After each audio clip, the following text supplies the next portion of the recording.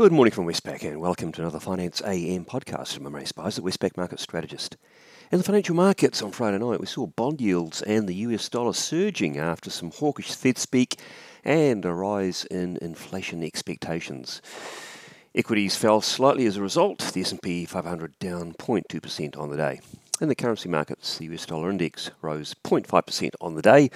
The US dollar outperformed all of the majors. The Aussie and Kiwi were two of the worst performers. The Aussie fell from 68.06 to 66.95 and the Kiwi fell from 63.15 to 61.95. The Aussie Kiwi cross rose from 107.36 to 108.13.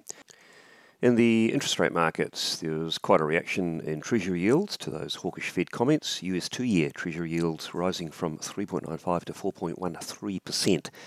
And the 10-year yield up from 3.42 to 3.53%, thereby flattening the curve another 10 basis points or so. And what are markets pricing in for the Fed funds? A bit more now. They've shifted up from about 18 basis points up to 21 basis points for the next meeting on the 4th of May, so getting close to fully pricing in a 25-point hike and pricing in a peak of 5.09% for June. Australian interest rates mimic those moves, the 3-year yield in government bonds rising from 2.92 to 3.01 and the 10-year yield up from 3.32 to 3.42%, not quite as much as the US moves. Markets pricing the RBA cash rate to be still 6 basis points higher at the next meeting on the 2nd of May, so not seeing it as a strong prospect.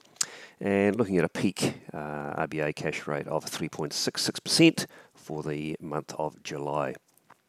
And in New Zealand markets, at the close on Friday night, they were pricing the OCR to be 20 basis points higher at the next meeting on the 24th of May and a peak of 5.48% for July. So in other words, pretty much saying we'll get a 25-point hike and the peak will be 5.5.